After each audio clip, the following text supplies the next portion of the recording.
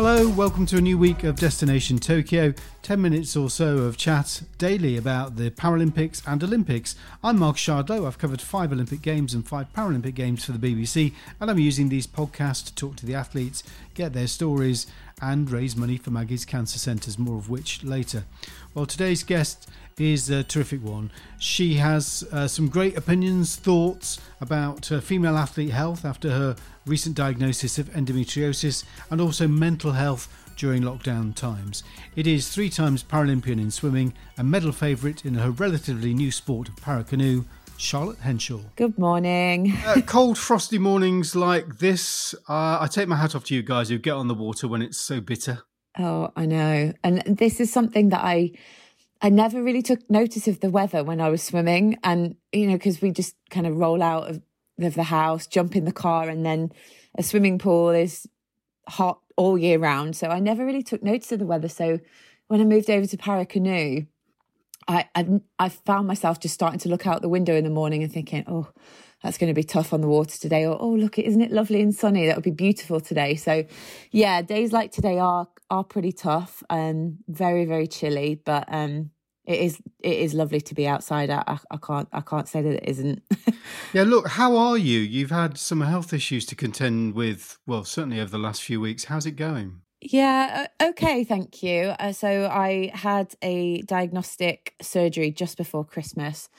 It's never an ideal time to have surgery if you're an athlete, but certainly I hadn't planned on, having it done in what is potentially a Paralympic year. So that was quite something to get my head around. But we kind of figured that it was important to get a diagnosis, which we did. And so I've been diagnosed with endometriosis, which is a very common female health issue. But yeah, I'm doing well, thank you. I'm 6 weeks post-surgery. I'm back training, not quite full steam, but almost there.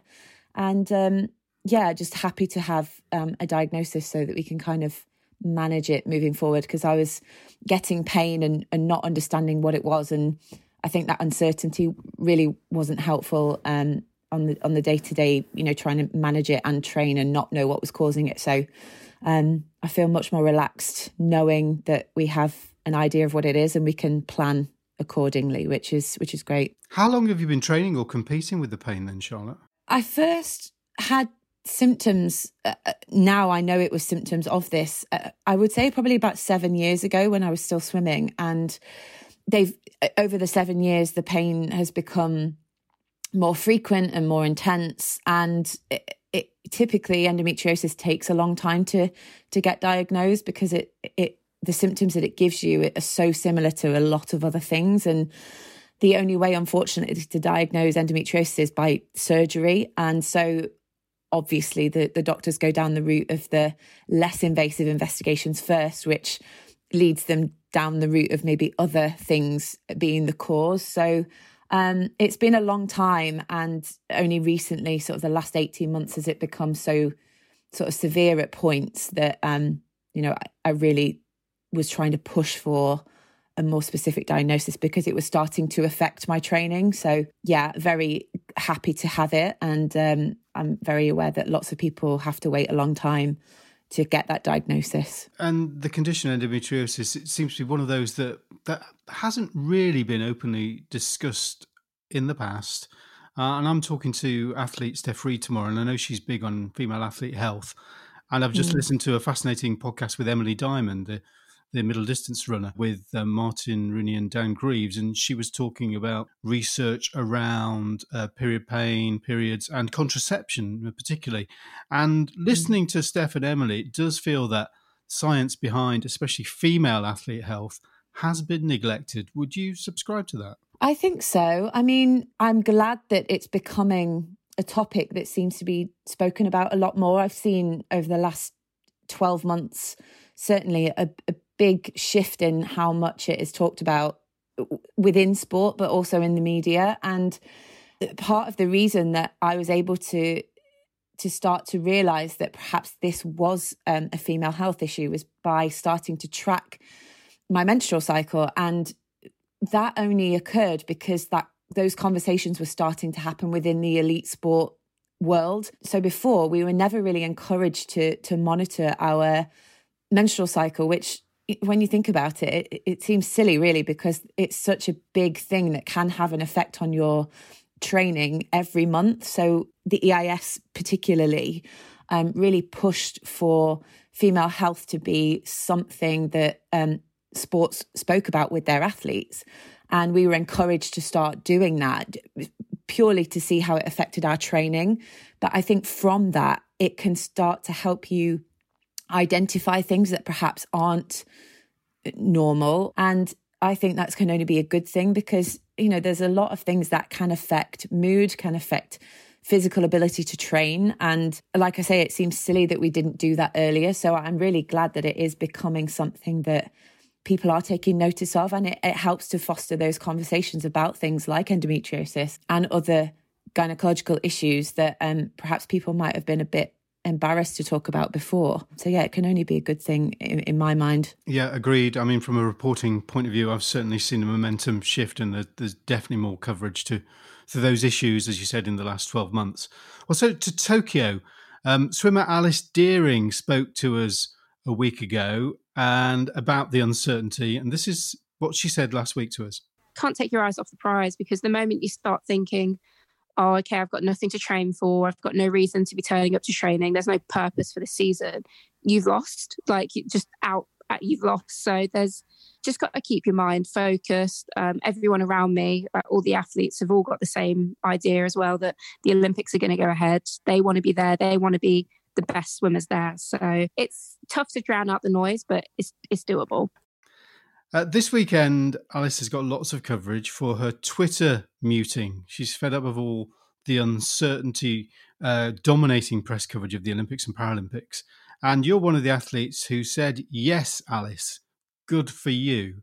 Yes. And it's a really difficult situation because obviously people are going to start to speculate about the games, but we are planning as if we are going to the games. And I think we are very aware of the situation globally. We can't avoid that. We understand the seriousness of it. But as athletes, this is something that potentially you've worked for, like Alice said, a decade and a half. She's been training for this for her entire life almost. And all we can do as athletes is focus on what we know. And as it stands at the moment, that we're hearing that the games are going ahead from the powers that be. And so reading things in the newspaper or on social media, it can be quite jarring. And it when a lot of it is often based on rumour or something that one person has said, and then it gets made into an article. And I understand that the interest in it, and I understand why people are writing articles, but I think it was really smart of Alice to say, okay, we know this is going to be talked about, but for me, I'm going to just minimise that as much as possible. And, I think it's a great thing that she's done to kind of help other athletes to think, oh, maybe I should do that. And it's not just exclusive to sport. At the beginning of the pandemic, right at the start when we were in lockdown, I was becoming obsessed with checking the news every day, multiple times a day to see, how many cases we had. And I found out that really wasn't helping me. I was making me feel very anxious. And so I thought, well, obviously it's going to be covered. The daily news briefings are going to be on every day, understandably so. But all I can do is control how I absorb that information. And so I put a limit on myself of how many times I could check. And so I reduced that noise, and it really helped me. So, it's not just exclusive to the Olympics and Paralympics coverage. It's everything to do with this. And I think if anything's come out of this pandemic, it's, that real flag about how it's affecting people's mental health. And for me, it's about trying to sort of control what I can, and that is how much information I take in about things that make me anxious. That's great advice. And actually it's one I've been telling my family, really. It's the one thing I've learned from talking to people like you and elite sports people over the years is really the mantra, control the controllables and try and shut out the rest. Yeah, I mean, athletes live by that mantra. It's something that gets told to you from the start of your career. Is there's so many unpredictable things in the world, but certainly in sport, there's nothing that you can control apart from the immediate that's, about you. And so that's something that I do try and sort of live in my other non-athlete life, and it is really helpful, certainly for things like this. We've known each other, for about 10 years or so, and what I've always admired about you is your ability to bounce back, really. I think, if I think back to your first Paralympics and finishing fourth, I always think fourth is a difficult position because you must think, so close to medal. And then in London, and then London, I mean, we spoke about it many times. You broke 2 world records in the pool and then missed out on gold by 3/100ths of a second. You've really had to show character. Yeah, and I think my career has certainly been one of those athlete careers that have been real ups and real downs, and I think it has taught me a lot. I think it's helped me to become, very resilient and, like you say, have that ability to bounce back from things when they don't go the way that you want them to. And I think that had I not had that in my career, I don't know if I would be the athlete that I am today.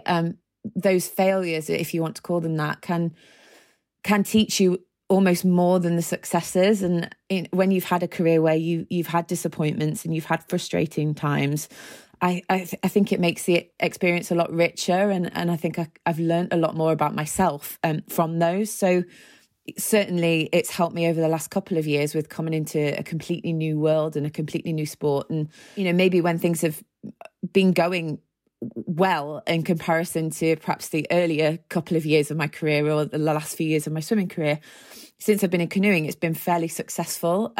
But I'm prepared for any eventuality because I've pretty much been through them all. So absolutely, those ups and downs can teach you an awful lot.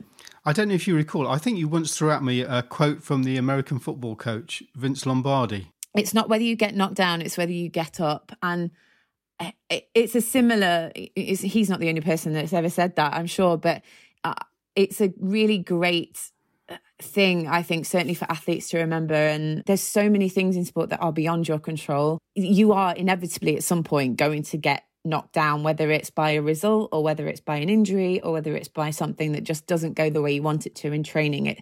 It really can vary. Having the tenacity and the mindset to kind of learn from that is so important. And I think that's why when I see young athletes who are so, of course they're driven, but it's a really dangerous space to get in personally, I think, to see that, being successful and winning everything is the only thing that matters. And of course it's important, and everybody in sport would love to be successful and wants to win. But I think if you judge your entire career on that kind of success, if you like, I think it can create a really dangerous sort of headspace for people, and I don't think it's helpful. And I actually found in my swimming career, certainly, that when I was so focused on the outcome, I actually didn't perform as well, because it kind of put so much pressure on me that it stifled the performance. And so when I got to a place of, happiness in the work I'd put in, and a real sense of confidence that I couldn't have done any more prior to X race or whatever, it allowed me to unlock a performance that I'd probably had for a long, long time. But that removal of that focus on the outcome allowed me to actually get the performance that produced the outcome, if that makes sense. So I try and live by that now in sort of my new sport. And sometimes it's hard to remember that, but it's a really useful thing to try and remember, I think. Charlotte, great to chat to you, and hopefully catch up again later next month. Thanks, Mark. Take care. That's Charlotte Henshaw from the GB Paracanoe squad. Tomorrow, her Paralympic colleague Steph Reid is a guest, along with Ellen White, the England footballer. And just a reminder that I'm making these podcasts to try and raise some money for charity too. And if you've enjoyed them and you can spare £1 or £2, then please go to justgiving.co.uk, search for Destination Tokyo, and make a donation to Maggie's Cancer Centres. Even £1 or £2 would be great and much appreciated. So until tomorrow, thank you very much for listening, and goodbye.